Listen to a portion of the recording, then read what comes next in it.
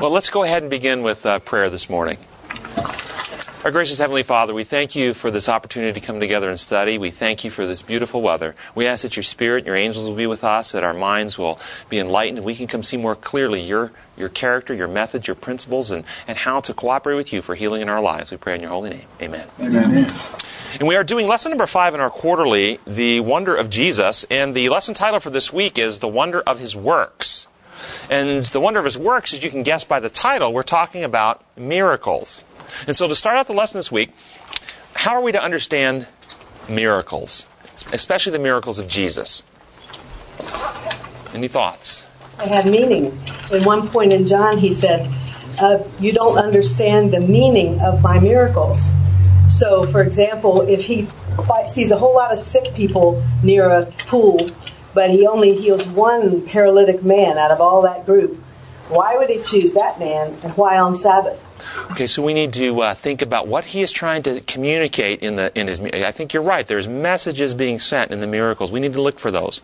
And as we get into the lesson, what about this question first when we talk about miracles? When Christ performs a miracle, or God performs a miracle, is it a violation of God's law? Is he breaking the laws of nature and the laws of physics and stuff in order to perform a miracle? Or is he performing miracles in harmony with his laws in ways that we just aren't bright enough to figure out? Latter. Yeah. And if we can understand how he does it, does that make it less miraculous? We actually come to an insight, our wisdom, our knowledge, our perspective on the universe and the laws of nature grows such that we can actually understand exactly how the miracle was performed. Does it make it less miraculous? Tell you that, for instance, recently a biotech company treating cervical cancer has come up with a novel approach in which they take a bacterium called Listeria monocyclogenes. This is a bacterium that has the ability to get inside a particular white blood cell called an antigen-presenting cell. And the antigen-presenting cell, part of your immune system, its job is to identify invaders to your body. And then once it identifies invaders to your body, it takes and presents the signature of that invader to the rest of your immune system, so the rest of your immune system will attack the invader, okay? Well, what they've done is they've taken this Listeria monocyclogenes, which has the ability to get inside this particular presenting white blood cell, and they have made it non-infectious, and they've caused it to produce a fragment of HPV-E7, which is a piece of cervical cancer. Cervical cancer cells express this HPV-E7. And so they've given this bacteria to women now. It gets inside these antigen-presenting cells. The antigen-presenting cells now start going to the rest of your immune system and flagging HPV-E7, and the immune system now attacks cervical cancer, and some women have been completely cured of cervical cancer because of this. It's really miraculous, isn't it? Mm-hmm. Yeah, because we understand it, does that mean it's less miraculous? If we understand that when God performs a miracle, when Christ performs a miracle, that we could actually understand exactly how he is adjusting the neurobiology, the genetic expression, the various cell lines of our body, that he's actually working in harmony with the laws that he created life to work upon, does that make us less in awe? Or do we need a certain mysticism, a certain mystery? Do we need a certain, what is that all about in order to be impressed by a miracle? Any thoughts about that?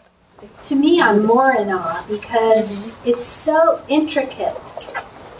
And what a balance. And if just one thing is off, it doesn't happen. Do you notice in society, though, there is this desire for mysticism? Mm-hmm. This desire for not knowing, this desire for the magical. What does that say about us?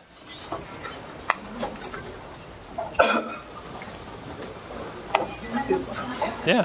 Well, I think Jesus at one time said, "Blessed are you who believe, who've seen me, but more blessed is one who believes and hasn't seen."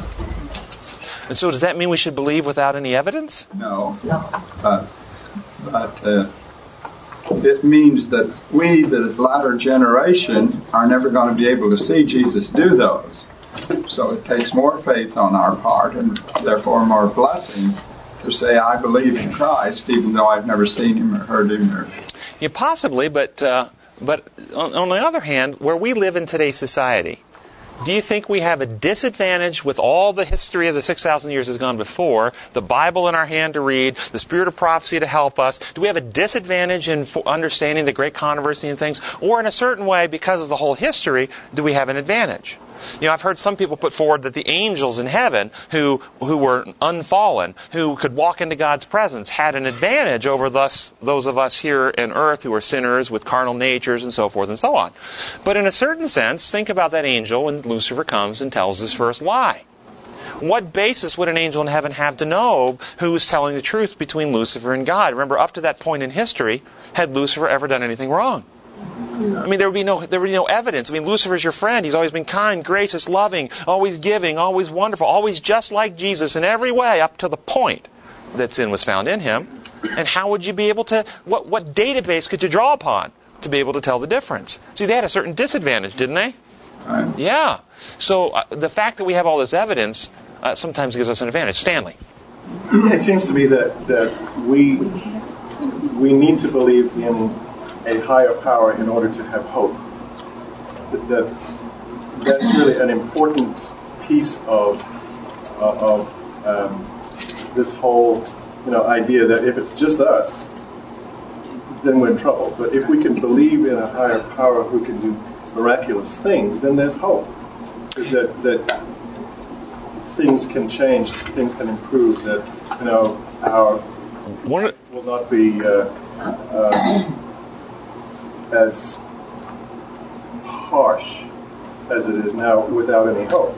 So there's that whole idea of if we can see signs, there must be something out there that can save us. One of the things I see in some of my patients is that they like the mystical and they like the magical because in a certain sense it removes any personal responsibility for them to actually do anything to change or improve their own life. So I have patients who smoke will pray for healing of their COPD and emphysema while they continue to smoke. You see, because God has, and they'll tell me, well, God can heal. God has the power to heal. You see, and they pray for the magical. They pray for the mystical because then they don't have to actually apply anything to their own life that would be uncomfortable for them to apply. And so I think sometimes people like that. And so they have this hope that at any time that God might swoop in and fix the problems that they've been inflicting upon themselves. It's the same thing that pills do. That pills do? Pills are this mystical cure or remedy for whatever you might have. Whether you have pneumonia, this doctor's going to give you a pill, and in a few days you'll feel better, and you'll get well if you continue to take this pill. It's mystical. For some.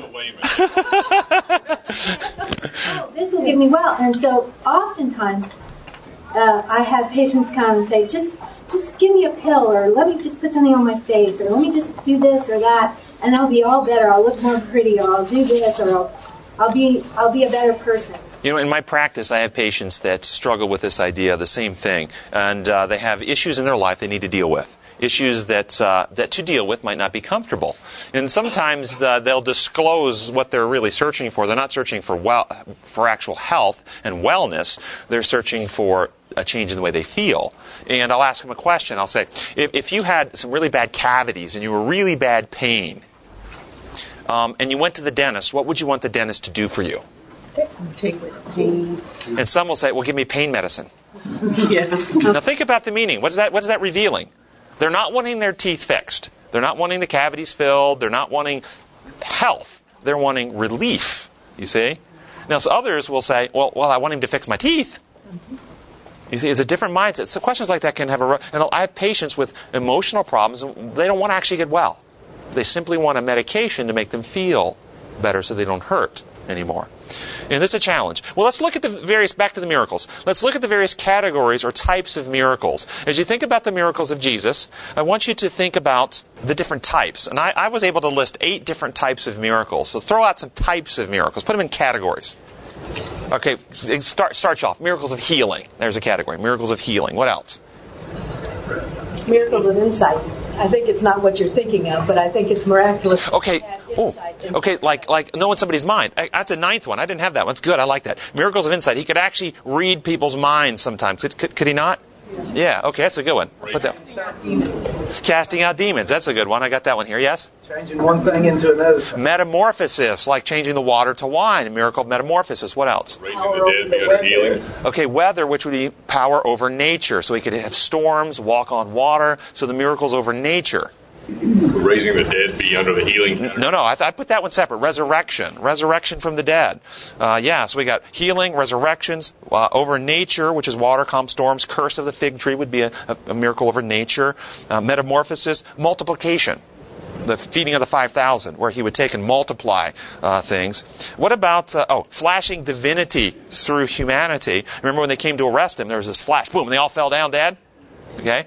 And then, what about invisibility or vanishing? Yeah. Did he not just disappear right out of the crowd several times?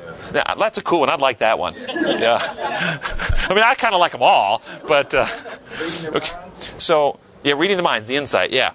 Okay, so what are the common threads, though, as we put these together? There's a common thread that runs through. There's a couple common threads. How would you weave them together? What are the common threads that run through all these manifestations, miraculous manifestations? Is forgiving sins a miracle? Can you forgive somebody's sin against you? I can, yes. Somebody sin against you? Miraculous that I can. Is it? Okay, so I mean, really, it goes against my very nature. okay, so the miracle isn't the forgiveness. The miracle that is the actual regeneration of heart, that a sinner's heart can be restored. So it would be a miracle for God to forgive, or knowing God's nature, would it be a miracle for Him not to forgive? Yeah. You see the point? Yeah. Yeah. I mean, for God is, the definition, Exodus chapter 34, God is by definition forgiveness. That's His nature. But to change us to a point that we are capable of forgiving others, that's the miracle. It's the heart transformation, yeah. Changing lives. Changing lives, okay? But it is to us a miracle. And to have power over nature is to us a miracle. For Him it is not. Well, and we're going to get to that because maybe, let's explore this a little further. Okay? So the common threads. Well, first off, what kind of an evidence is a miracle? Is it really good evidence to base your faith upon? No. Why are miracles not good evidences to base your faith upon? To base another word for faith is trust. To base your trust in someone as a leader, to follow or to believe what they're teaching based on miracles. Why is that not good evidence? Because the devil can be miracle.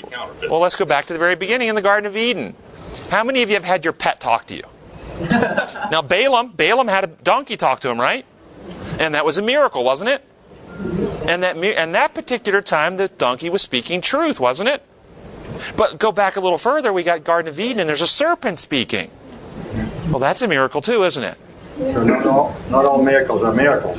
But it was a miracle that serpent was speaking. I will tell you, most of you in here would probably be stunned if you go home and your cat starts talking to you. Yes? The serpent was not. The question is, if your cat starts talking, think about how you'd react. If your cat starts talking to you, will you react by, praise God, the Lord is sending me a message, the angel of the Lord is here, or would you be calling for an exorcism? Psychiatrist. Or a psychiatrist. Get up my Haldol, okay? Okay. Yes. Is by definition a miracle good, or is it just an act of wonder? Is it just something that... Something? You're saying that the serpent talking isn't a miracle, but is that just because it's not Something good? that follow the laws of nature. Yeah. So, yes, the whole idea of miracles, is it something that violates God's laws, or is it something that He's doing within harmony with His laws, or something happening within the harmony of God's laws that we yet can't understand? And so, because we can't understand it, we call it a miracle. What would happen if we went back in time today as an ophthalmologist with, let's say, laser treatments on somebody's eyes, and we allow them to see? Or we do LASIK surgery, zip, zip, and now they walk away seeing. Dear God. Do you think people would think we're miraculous in performing miracles? But we understand it, we go, that's not a miracle, that's just science. Do you think God's miracles are just science that is at such a higher level than our ability to understand how the universe works that we say it's a miracle? So the threads, as you look at the miracles, it's use of power, isn't it? Use of might, use of power. Now, how did Christ, when He used might and power, what was the common thread in the way He used might and power? For others. For others. Notice that. Christ, and this is the revelation. He's showing you, if you see me, you've seen the Father. Father is the source of all might and all power. Well, that power scares us. He's so powerful. It's scary to think about a powerful God. So Christ comes and say, okay, yeah, we got the power. Got the power. I'm going to show you how we use power. And so what did he use power for? Always to do good. Always to heal. Always to restore. Always to build up. Always to forgive. Always to cleanse. Always to resurrect. Always to feed. Always to help others. So God's power is flowing from him to benefit others. And in John chapter 13, interestingly enough, Jesus says, when all power had been given unto him, all power he just received from his Father, all power, he got up and did something. He got up, took off his outer garment, got down on his knees, and washed the feet of his disciples. Think about this. Now he has all power in the universe, and what does he do with his power? He serves others. You see, this is a revelation to show us that God's use of power is always to benefit, to uplift others. Okay, then I got to throw something else at you. If that's the case, then what about these miracles of invisibility? They're coming to stone him. They're coming to kill him. And suddenly, bam, he disappears. Is he using power to protect himself? Or what about in the Garden of Gethsemane when he knocks all the, or kills all the men? Then? Well, he didn't kill anybody. When he knocks them down, or whatever. He didn't knock him down. He gave them a revelation of who he was. Okay. He just revealed truth, and they fell because their consciences couldn't take what they were seeing. Okay, when he disappeared, when you're about to throw him off a cliff, when they're about to throw him off a cliff, is saving himself. Could be. This is why. But we have to read a little further. Have to read a little farther. His work wasn't finished. No, let me read to you. This is out of Desire of Ages, page 240. It says, when Jesus referred to the blessings given to the Gentiles, the fierce national pride of his hearers was aroused, and his words were drowned in a tumult of voices. These people had prided themselves on keeping the law, but now that their prejudices were offended, they were ready to commit murder. The assembly broke up, and laying hands upon Jesus, they thrust him from the synagogue and out of the city. All seemed eager for his destruction. They hurried him to the brow of the precipice, intending to cast him down headlong. Shouts and maledictions filled the air. Some were casting stones at him when suddenly he disappeared from among them. The heavenly messengers who had been by his side in the synagogue were with him, and in the midst of that maddened throng, they shut him in from his enemies and conducted him to a safe place. So angels protected Lot and led him to safely from the midst of Sodom. So they protected Elijah in the little mountain city. When the encircling hills were filled with the horses and chariots of king of Syria and the great host of armed men, Elisha beheld the nearer hills, slopes covered with the armies of God. And so, in all ages, angels have been near the faithful followers of Christ to protect them. So do we find Christ performing a miracle here to protect himself? Or do we find the angelic host at the direction of the Father, in this case, to protect Christ? You see, it's a very important distinction to make, isn't it? Because if we find Christ using his power to protect self, well then, wait a minute, we've got a problem here. Suddenly God's using power selfishly. But Christ didn't protect himself. Christ would have let himself be thrown off that precipice. He wasn't about to act to stop individuality and freedom when it came to himself. If you're going to use Mrs. White as a authority, then in Gethsemane, it wasn't Christ either. It was an angel that passed between Christ and the mob. That's true. She does say that. An angel passed between the two of them. But there was another place where divinity flashed through humanity. I can't remember the place. It wasn't Gethsemane. Mount of Transfiguration, he was certainly transfigured there, and that was a miracle. So, yeah. Okay. So what does this tell us about God, Christ, and their use of power as we look at miracles? Do we have to be afraid of the one who has all the power? You remember the statement, power corrupts, and absolute power corrupts absolutely.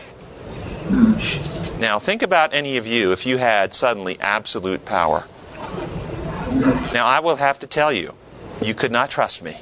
Not that I wouldn't want to be trusted. Not that I wouldn't want to be trustworthy. But absolute power, I could walk anywhere, walk through walls, be invisible. I could snap things into existence and out of existence and read your minds and know everything. Think about, just think about the miracle that you know what everybody else is thinking all the time. You can read everybody's mind. Think what you could do with that information.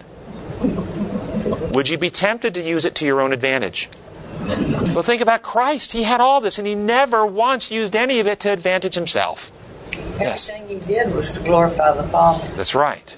I was thinking about Passover being today and how all the babies were the firstborns were killed in Egypt, and God's power in doing that instantaneously. And I thought, well, how does that explain? Well, it's not a loving thing to kill children, whether they're God-fearing children or not. And I'm confused. Are you having trouble with the reason that God would use His power sometimes in the Bible to put some of His children to rest? Okay. All right, let's talk about that then. Once mankind fell into sin in the Garden of Eden, we have two people, Adam and Eve, they're representative of the whole human race. In fact, tell me somebody on this planet who's not descended from Adam and Eve. See, we're all descended from them. Once they infected themselves with sin, imagine, instead of using the word sin, which we sometimes have this hard time comprehending, just imagine they infected themselves with HIV. HIV infected Adam and Eve, and so every child born in the world is now born infected with HIV. Which means we're all born to do what? To die. We're born to die. We're born terminal. We're in a terminal state. The whole race is now in a terminal state unless something happens to bring a cure and a remedy, unless the situation is cured. Well, God had a plan to cure the species, to cure the race. In order for that to happen, the Messiah, the Redeemer, would need to come. So He tells the serpent, which is Satan, right in the Garden of Eden, that a Redeemer was going to come. He's going to come and crush your head, and you're going to bruise his heel. So did Satan know, before there was another child, before there was just two people in the world, Satan knew a Redeemer was on the way? Yes? And do you think if you were Satan, you'd have an agenda to block that, to stop that, to keep your hold on this planet? Yes. And so Satan begins working to make sure that nobody on this planet will cooperate with God, to shut down an avenue, to shut down the channel through which the Redeemer would come. And thus he got to one point in the history of the human race where there was only one righteous man left on the entire planet. Noah. The Bible says only one righteous man left. The avenue through which the Redeemer would come had gotten very, very, very narrow. God needed to take some emergency measures to keep open the avenue lest the whole planet, the whole race be lost. And so He put many of His children to sleep. Now, how do we understand that act? Well, I've explained it this way before. You may or may not appreciate it. But imagine that you have 10 children. 5 of them are over the age of 20. 5 of them are under the age of 5. And the ones that are over the age of 20 are rebellious, unruly, mean-spirited, child abusers, drug addicts, violent, and they are trying currently to get your young kids and introduce them to drugs and to molest your young kids. Now, if you had the ability, and every time you try to intervene with them, every time you try to redeem them, every time you try to win them back to a loving way, they actually want to kill you.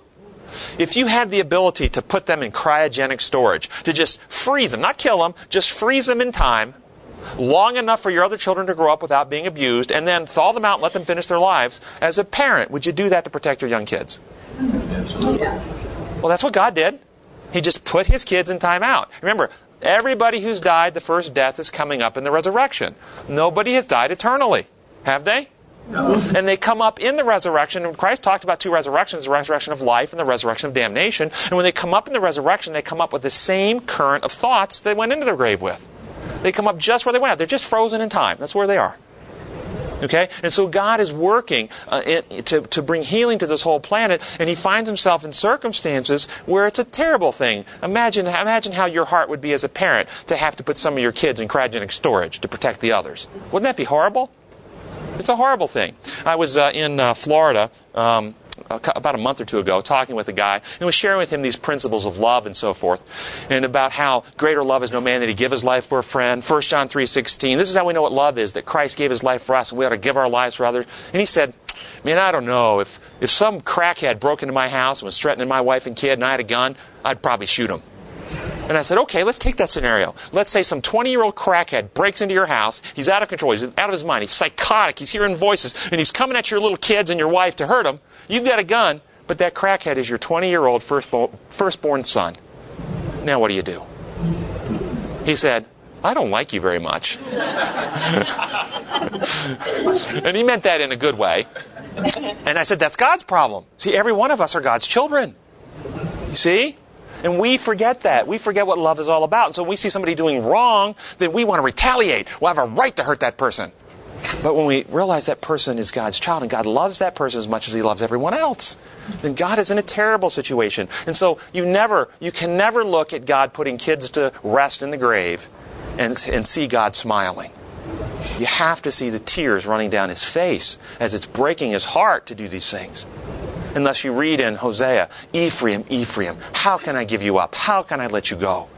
But you were bent on leaving me. Or you read in Jesus, Jerusalem, Jerusalem, how I've longed to take you as a hen takes her chicks under her wings, but you would not. See, it breaks his heart. Yes? God then cryogenically freezes people. There is no hope for them beyond that point, then. Not necessarily. The first death, and they be saved if they were lost. Well, see, once they're put into the grave, see, here's the deal. Once they're put into the grave, for instance, let's take the flood. How do we know there wasn't some 10-year-old girl who wanted to get on the ark, and Daddy was mayor of the town, and Daddy wasn't going to be embarrassed by his little girl, and he locked her in a closet the day everybody was getting on the ark? Do we know that? No. We don't know that. We only know that the people who got on the ark made it through the flood. But you said there was no one righteous on the earth except Noah. You said he was the one who was saved. All the rest were lost. That's what the Bible says. There's only one righteous man on the earth. That's right. Only one righteous man. But, the 10-year-old girl's still in flux. I mean, she may not have actually formed her identity yet. She may not have determined which side she's going to be on. Right? But had she been a 20-year-old plus, she would have made that decision, wouldn't she? Yeah, yes. And see, here's... For example, with the 20-year-old plus children who are cryogenically frozen, they don't have any... Well, the issue would be, as we persist in sin, regardless of whether we fall asleep in the grave or not, we can sin and persist in sin so long that we actually destroy within ourselves the faculties that recognize and respond to truth. Paul talks about them searing their consciences with a hot iron. See, sin reacts upon the sinner, changes us, causes our reason to be warped, our consciences to be seared. And the only way God has to reach us is the working of the Holy Spirit, which is the Spirit of truth and love, convicting our heart to woo us. He cannot force the will. But if we persist in sin long enough, rejecting truth, rejecting love, rejecting the conviction, rejecting the drawing of God's power, there comes a point that we have so damaged the very faculties that are able to recognize and respond to truth that no amount of truth, no amount of revelation, no amount of light will have any impact on us. And this is what my personal belief is the reason for the third resurrection. I think it's the third resurrection, at the end of the 1,000 years, that resurrection. Okay?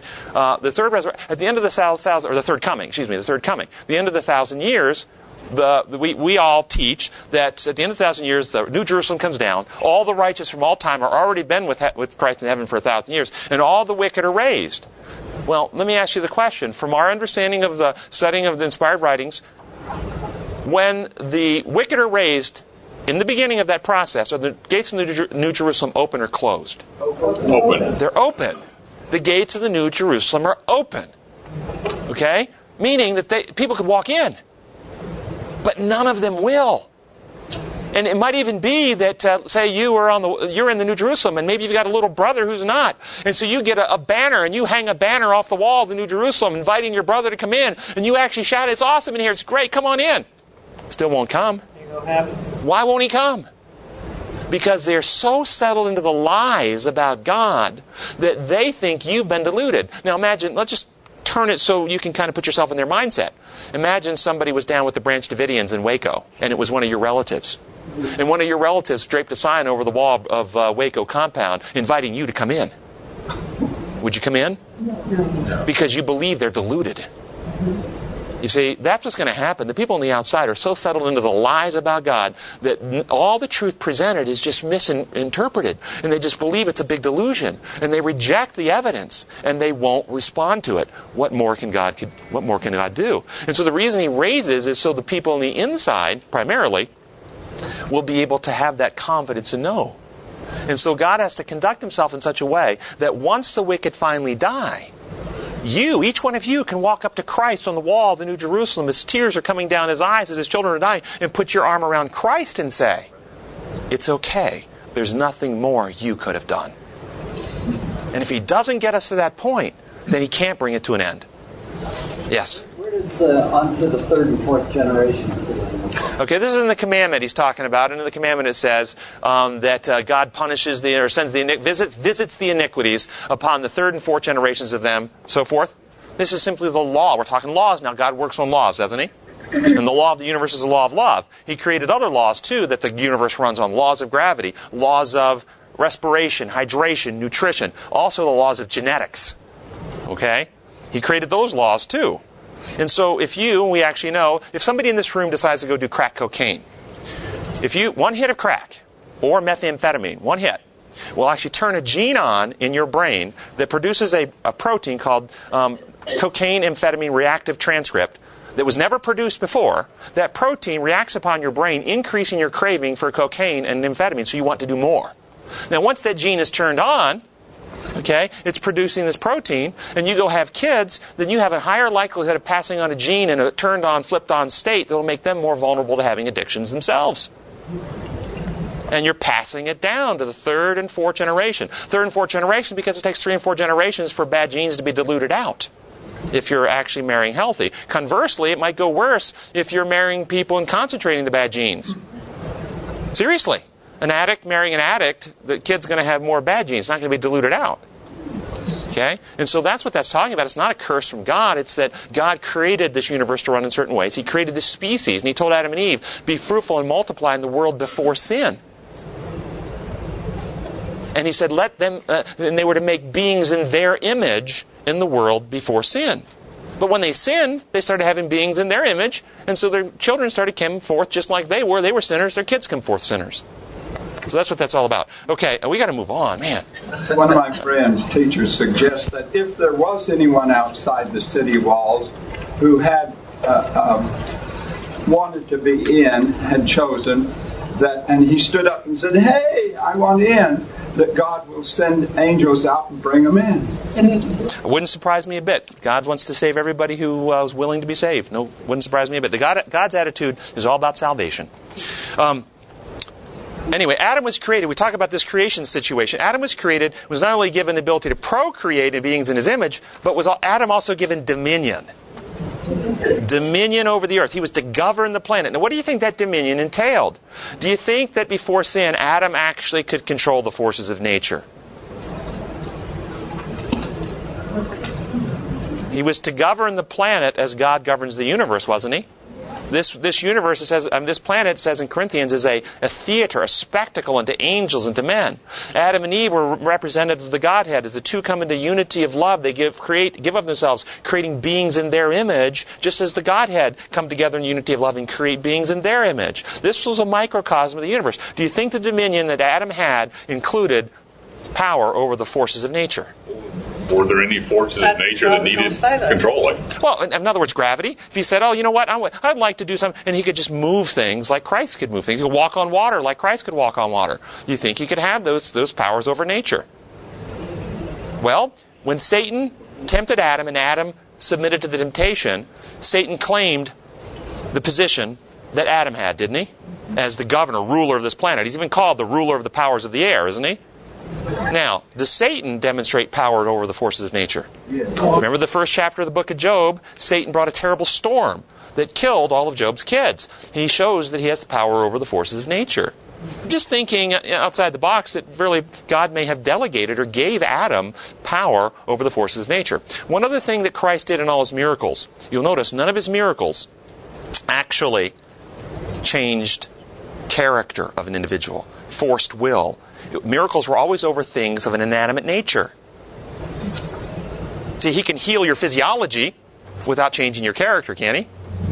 He can make a paralytic walk, but you still have the same heart, the same attitude, the same mind, the same character. He doesn't force your will. He can open your eyes. And interesting, the miracle of healing the blind man born from birth, I don't know if you've thought about this miracle. This is a cool miracle. This is not just removing cataracts. See, when you're born blind from birth, the way the brain works, when you come into the world, you have hundreds of millions of neurons more at birth than you do by the time you're 8 years of age. The first 8 years of life, the brain is busy killing off neurons by the hundreds of millions. And a lot of times people go, wait a minute, I needed those, okay? But the way to think about it is Michelangelo's block of marble when Michelangelo gets it, and Michelangelo's block of marble when Michelangelo's done with it. When Michelangelo's done with it, he has less marble, but now he has a masterpiece. Okay, the brain comes into the world prepared to be acted upon by environmental forces, educational forces, experience, and neurons which are being used or strengthened, kept, and the networks expand. Neurons which are not used are deleted. And you've heard cases of children who are locked in cages. No one ever spoke any language to them until they're 10 or 12 and social services rescues them. And they can never learn language because the neurons of the temporal lobe that were responsible for speech were deleted. The brain didn't use them. So this man that was born blind not only didn't have eyes, his optic nerves weren't developed, the occipital cortex was all atrophied, but not only on top of that, he doesn't have a database to even know what he's seeing. You see, he's never learned from childhood, that's a tree, that's a bush, that's a ball, that's whatever. Okay, he doesn't know. There's no database in his memory cortex for him to even register what things are when he sees them. And so when this man was healed of his blindness, Christ not only had to heal his eyes, but his optic nerves, regenerate an occipital cortex, and give a database so that he would know what he was seeing. It's really kind of cool. But in all that, it still didn't change free will, and it still didn't change his character. So the brain regeneration that he did for him did not change his character or his individuality or violate free will. So notice that in those miracles. God can heal brains, but he won't change characters by miraculous force against your free will. We have to cooperate with our free will to experience the miracle of character change. Yes? And furthermore, that was done on Sabbath. And so he picked out a guy in the crowd who has never seen and gave him sight. So I believe that the meaning of that miracle is that on Sabbath particularly, God's intention of a gift on Sabbath is to give us sight who have never seen. Spiritual insight. Notice also that every person that Christ healed of illness died. Think that through now. Every person he healed of an illness, blindness, the issue of blood, paralytic, as far as we know, they weren't translated to heaven. They all went into the grave. They died. Then why? What was the purpose? Was the purpose, in other words, did Christ come here primarily to heal people of physical malady so they can live an extra 25 years on this earth? Was that his purpose of coming here? No. Then what was said earlier, that his miracles were actually, certainly he was demonstrating his desire to relieve suffering, but were designed to open our minds to something much bigger, much more important than just 25 or 30 extra years of health on this planet. He was designed to teach us that God is wanting to be the conduit. Christ is the avenue, the channel through which eternal healing comes. That he wants to heal us from the malady of sinfulness, of character, that we will have eternal life again. And all these healings, I think, were demonstrative of that process. Yes? I want to back up just a little bit. You're suggesting that there's something fundamentally different between curing a brain and changing a mind. Yes. You see, a brain is hardware. A mind is software. For instance, when a child is born into the world, all of us in this room have an English software package that was uploaded after birth. We did not come into the world with a brain that spoke English. That was uploaded into our brain, into our mind. It's part of the mind. The brain has hardwired reactions. Like if you hear a bang, boom, it will fire your amygdala, which will set off your adrenal cortex, which will give you all the stress hormones, all this kind of stuff. But then, the prefrontal cortex, where you do your thinking, your mind catches up and goes, that was just the backfire of a car, interprets the meaning, and gives you a direction of course. Calm down, it's okay. Conversely, you hear a bang, boom, the whole reflex, the hardwired brain reaction happens, but in this time your mind interprets it as it's a terrorist with a gun. Well, then you get a different reaction. So the mind interprets the meaning of the data, the brain registers the data input. And so the mind is what is being healed. We are to have the mind of Christ. We get new minds now. We get new brains at the second coming. Good news. See? Yeah. Yes. Going back a little bit also with the Christ having dominion over the physical world like Adam did. The fish jumped into the net. Adam may have had the same control over animals that Christ also demonstrated over inanimate objects as well. I think so. In fact, there's some Ellen White comments that talk about that all nature was subject to Adam's rule, and all the animals were subject to Adam's direction until the rebellion, and then the animals no longer listened to Adam, and they were in rebellion and threatening man. Yes. After the flood, in the speech that God had with Noah, he assured Noah that the animals would be afraid of him. From that point forward. From that point forward, which was an assurance to him that he would not be destroyed by these animals turned loose. So again, another miracle on God's part, a change to an emergency measure. Right. Yes, that maybe wasn't there. Good point. One more thing about revelation of truth. This is out of Desire of Ages 475. And the question is, what about judgment? Was the revelation of Christ's use of power to heal, to restore, part of the judgment? And listen to this comment, and I'll leave it with you guys. It says, a group of Pharisees had gathered near, and this was in the aftermath of his healing the blind man. This is the miracle of healing the blind man. It says, a group of Pharisees had gathered near, and the sight of them brought to the mind of Jesus the contrast ever manifested in the effect of his words and works. He said, "For judgment I have come into this world, that they which see not might see, and that they which see might be made blind." Christ had come to open the blind eyes, to give light to them that sit in darkness. He had declared himself to be the light of the world, and the miracle just performed was an attestation of his mission. The people who beheld the Savior at his advent were favored with a fuller manifestation of the divine presence than the world had thus ever enjoyed before. The knowledge of God was revealed more perfectly, but in this very revelation, judgment was passing upon men. Their character was tested, their destinies determined. Why? Wait a minute. What does that mean?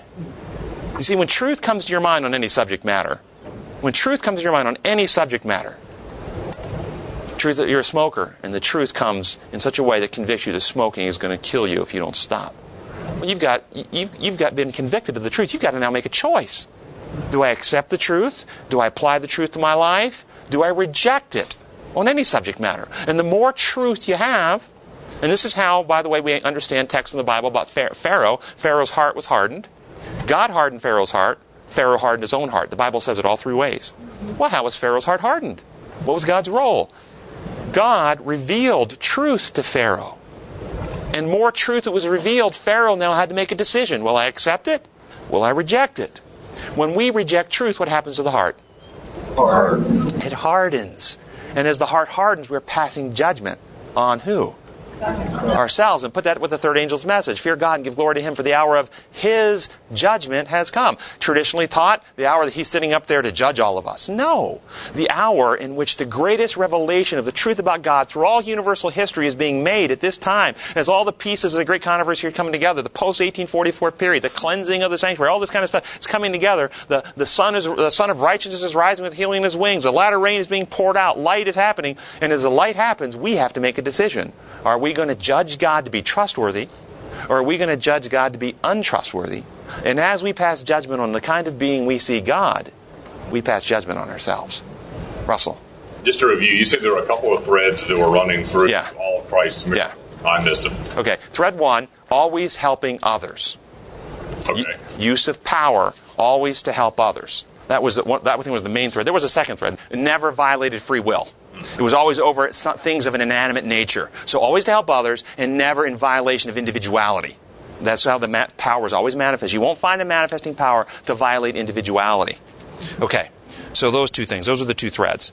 All right, now we're finally getting to our memory text. And I got to see what part we want to cut to. I guess we're actually going to have to skip that and go over to Sunday's lesson. Somebody read the first paragraph for us in Sunday's lesson. The way Matthew tells it, the healing of a leper takes place as soon as Jesus comes down from the mountain. Fresh from delivering the Sermon on the Mount, Jesus runs smack into the furrow of human need in the valley. And the first challenge he confronts is leprosy, a symbol of our sinful human plight. Jesus touches the leper, what to make of that, and leprosy is gone. Such is the power of our Lord. Now, do we agree? Now, we all agree leprosy in the Bible is a metaphor for sin, correct? And do we agree that when Jesus comes in contact with sinfulness, Jesus cleanses from sin? We all agree with that? Anybody want to argue that point? Okay, good, because we're all in agreement with that. All right, we don't believe that when Jesus comes in contact with sin, that Jesus gets defiled by sin. We believe that Jesus cleanses from sin, right? All right, then, if we agree with that, and the metaphor in the Bible used for Jesus oftentimes is the metaphor of the blood of Jesus, right? Isn't that the metaphor often used?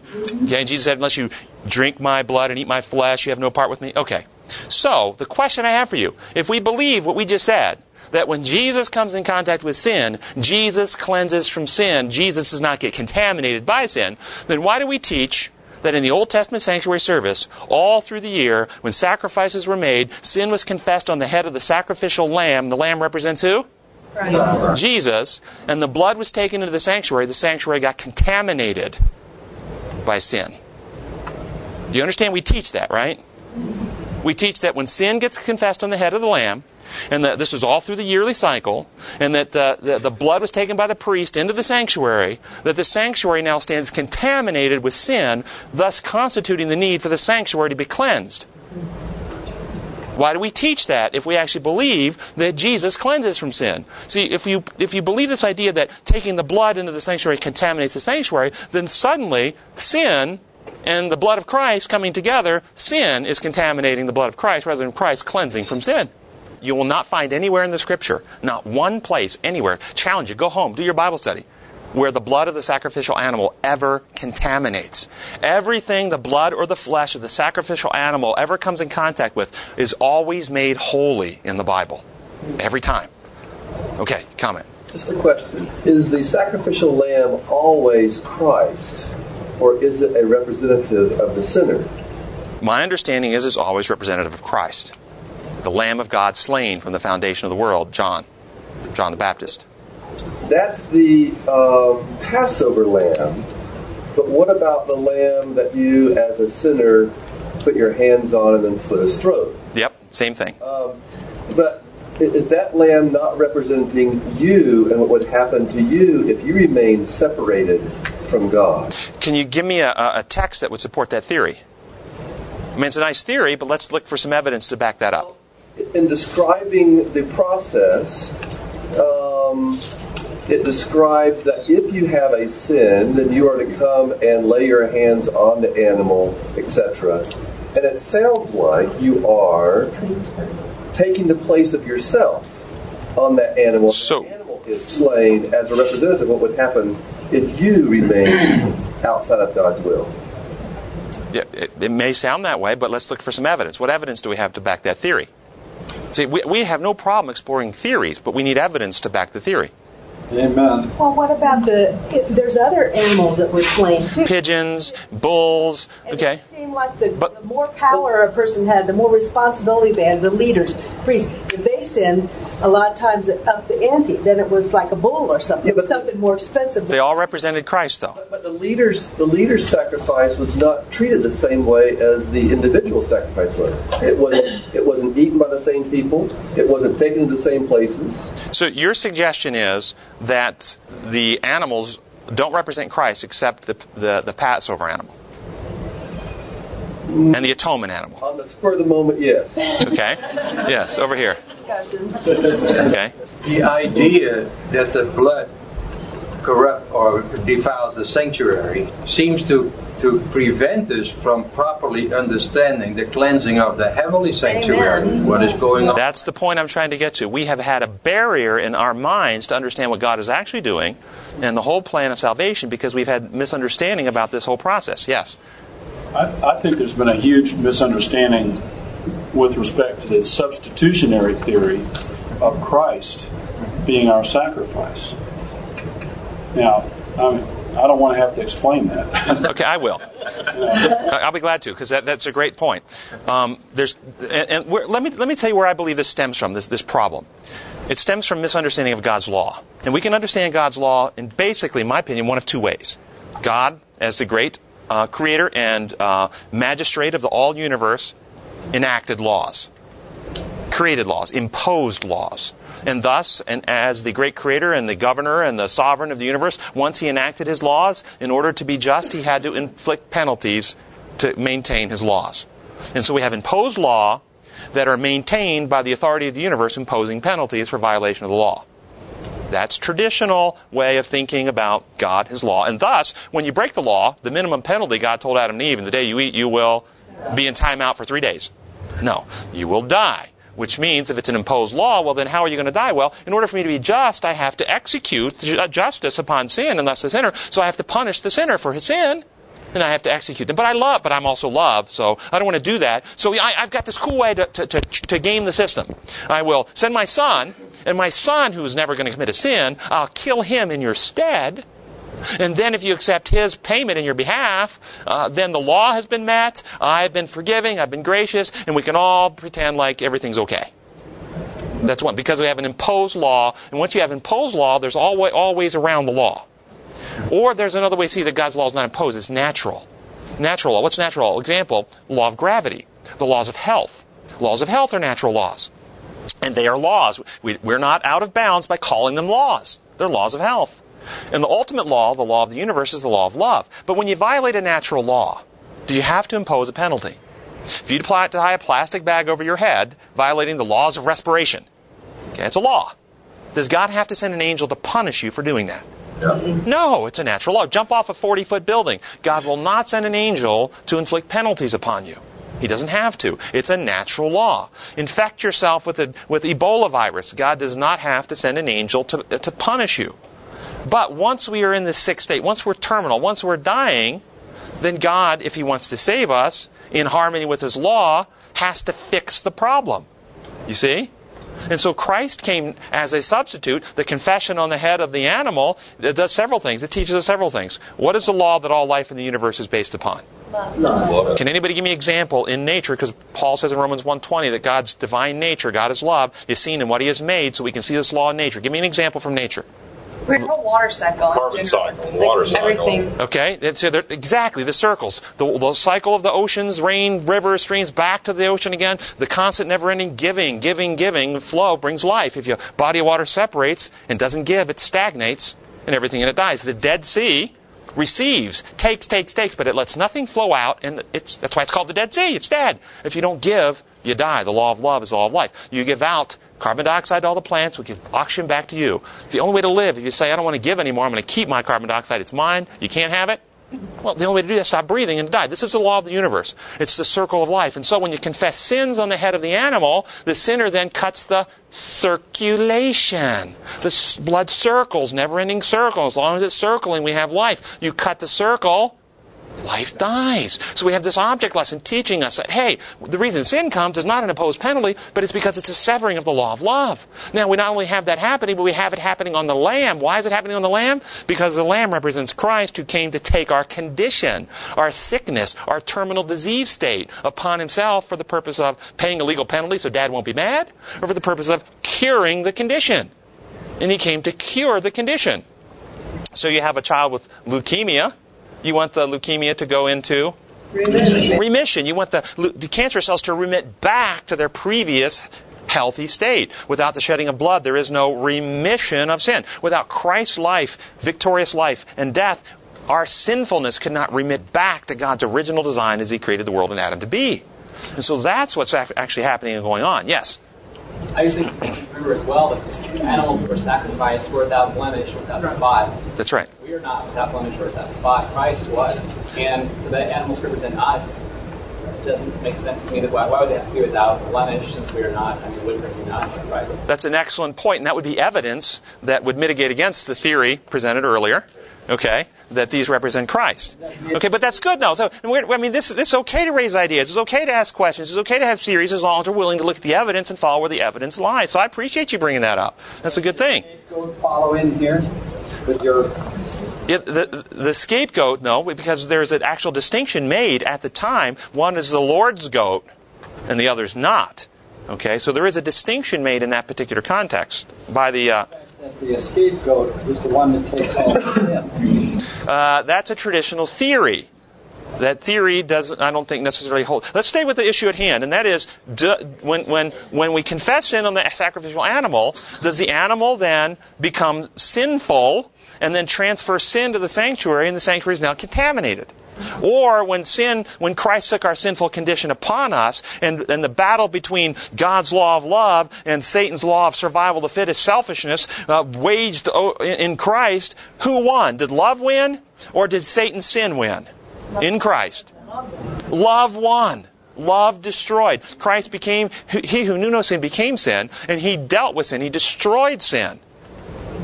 That's what Christ did. He victoriously overcame. He restored the two antagonistic powers. Greater love is no man than he give his life for a friend. Survival of the fittest. Greatest love is no man to give his life for a friend. I will give all I have for your good, including, if it comes down to it, give my life for you. Survival of the fittest. I love myself so much I'll do whatever I have to protect myself, including, if it comes down to it, kill you that I might live. Give my life that you might live, kill you that I might live. These are the two principles of war. And in Christ, they warred it out. In Gethsemane, did Christ experience temptation to save Himself? Feelings, passionate feelings. That if He followed His feelings, if Christ would have gone with His feelings, would He have gone through the cross, or would He have gone back home to heaven? I mean, see it. It's there. The evidence is before us. He experienced temptation. And if you want some scripture to back it up, Hebrews 4:25, He was tempted in every way, just like we are, yet without sin. And James chapter 1, starting in verse 13, says that we are tempted by our own evil feelings. Now, if both of those passages are true, that means Christ experienced temptations by powerful feelings to act in self-interest. But instead of acting on those every time, he said, no one can take my life. I will give it freely. And every time the temptation came, he chose to give his life rather than act to protect himself. And this is why he had to die, because at anywhere along the way, he wasn't like the two helpless thieves on the cross, helpless, couldn't do anything. He could have stopped it at any time he wanted. He could have stopped it. But what does it say? He would not use his power to stop death's approach. So he gave his life in love rather than acting to protect himself, which means in the person Jesus Christ, sin was destroyed. Death was vanquished. Okay? And so, thus, when you take the blood into of the sacrificial animal into the sanctuary, you're not taking sin into the sanctuary. You're taking the perfect righteousness of Jesus Christ. And so, how should we understand this whole model? Should we take the Old Testament shadowy system and use that to try to interpret Jesus in the New Testament? Or should we take the life of Jesus as the key to unlock the mysteries of the Old Testament? Which way should we look? Okay, so Jesus said, unless you eat my flesh and drink my blood. So where is he applying the flesh and blood? To a building in heaven or to hearts and minds? In the Old Testament, the law of God was contained in the box in the most holy place. In Hebrews 8:10, the new covenant, I will write my law in your heart and mind. Okay? So the metaphor of the old system, and I don't have time to go into it today, we've got 3 minutes left for class, but I can tell you, if we went through the symbols, every one of them teach this one thing. God's plan to heal and restore you back into oneness with God. And all that process is a process of cleansing, restoring, regenerating, and bringing us who are far back into union with Him and the Father. At one meant. That's what it's all about. So the blood being applied is the blood of cleansing, restoring, regenerating, recreating us back into righteousness, healing us back into oneness with God. And thus the Day of Atonement is the day that all the universe, put it together with Ephesians, the mystery of God is, the mystery of Christ is that through Christ He is working to bring all things back into one, even under one head, Jesus Christ. That's what the Old Testament system teaches. We have an error in our thinking that the system is contaminated by the blood of Jesus. The blood of Jesus does not contaminate. Yes? We're told that when Christ took our sins upon Himself on the cross, that He became sin. Does that mean that He was then defiled with sin Himself? No, He took our condition upon Himself and cured it. Right. Okay? Right. He battled out. So He became sin means He took our condition, our sinfulness. And this is a difference between, have you heard the idea that all the sins ever committed, individual acts, past, present, and future, were placed upon Christ at the cross? I don't find merit in that. I don't think the evidence supports that. I think what He took upon Himself was our condition, our sinful condition He took upon Himself, our sinfulness, and cured and fixed and healed it. That makes a whole lot more sense to me. Right. These are great questions. Yes? Brad Cole has in his latest The Good News, where Jesus said in the Beatitudes over and over, it has been said, or you have heard, but I say unto you. And it seemed to me that that's illustrating what you said, that the Old Testament was there, and Jesus Himself stood up and said, but I say unto you it's this way. Right. For those who don't get the notes, if you'd like them, they're on our website. Right next to the audio, there's a PDF file you can download. Because in the notes, I have a lot of Bible texts that document what we're talking about here: the Leviticus text, the Hebrews text, the text in Thessalonians. So we have text documenting all these different things that we don't have time to go into today, and obviously a lot more. We have in our notes today like 11 pages, and we got through like 5. Any closing questions about what we talked about today? We covered a lot of ground. Yes? God's act, or Jesus' act of dying on the cross, it remitted us, or put our sinful nature back into remission simply because He showed us, like He's... No, Christ... Boy... Sorry. That's a great question. Christ is a unique being in all creation history. Adam was formed out of the dust of the ground, perfect, sinless being. Eve, taken from his side, sinless being. You and I were born from a sinful mother, sinful father. Christ was neither of those. Christ had a sinful mother, Galatians 4:4, born of woman, born under law, but his father was God. So Christ is a combination of the perfect righteousness of God and our sinful condition. So in the person, Jesus Christ, his human life experience on this earth, he experienced temptation in every way like us, but his heart and mind was in constant unity with the law of love. So through his life experience, he was actually, moment to moment, day by day, decision by decision, rewriting into this creation the law of God, or write my law on their hearts and minds. Christ was the mechanism through which the law got restored into this species. And then once Christ's victorious life at the cross, he becomes the source for us, and he says to his disciples, it's expedient for you that I leave, because if I don't, the Comforter won't come, and he's not going to come and speak on his own. He's going to say only what I tell him, and he's going to take what is mine and make it known to you. And so he takes the character of Christ that Christ achieved in his life and reproduces it in us. The Holy Spirit is a regenerating power taking the victory of Christ, and thus it's no longer I that live, but Christ lives in me. We have the mind of Christ. And so it's Christ's victory transfused in the metaphor. We're connected to the vine, all those metaphors. Put them together now with what I'm telling you, and you will see that Christ achieved the victory, restoring in his human experience. And even if no other human being, by the way, is saved, because of Christ Jesus, you understand, who was a real human being, the human race will always be in existence. The human race will not die because of Christ Jesus. As long as we have one panda alive, pandas are not extinct. Okay? Because of Jesus, the human race was saved. The only question remains is how many other specimens will join him. And it's free. We have a free remedy, and we all can join him, but it's up to us. So it's a good question. Gracious Heavenly Father, we thank you so much that you have not left us and abandoned us in the sick state, but you have come to bring us to truth, to win us to trust, and you have actually procured a real remedy that heals and restores. Help us to truly trust you. Open our hearts. Pour out your Spirit. Regenerate us to be like you, that we can live free from fear, free from insecurity, free from domination of old bad habits and weaknesses of character, that we can be regenerated to be like you, that we can be lights in this world, showing others your true character, that you can come soon. We pray in your holy name. Amen. Amen.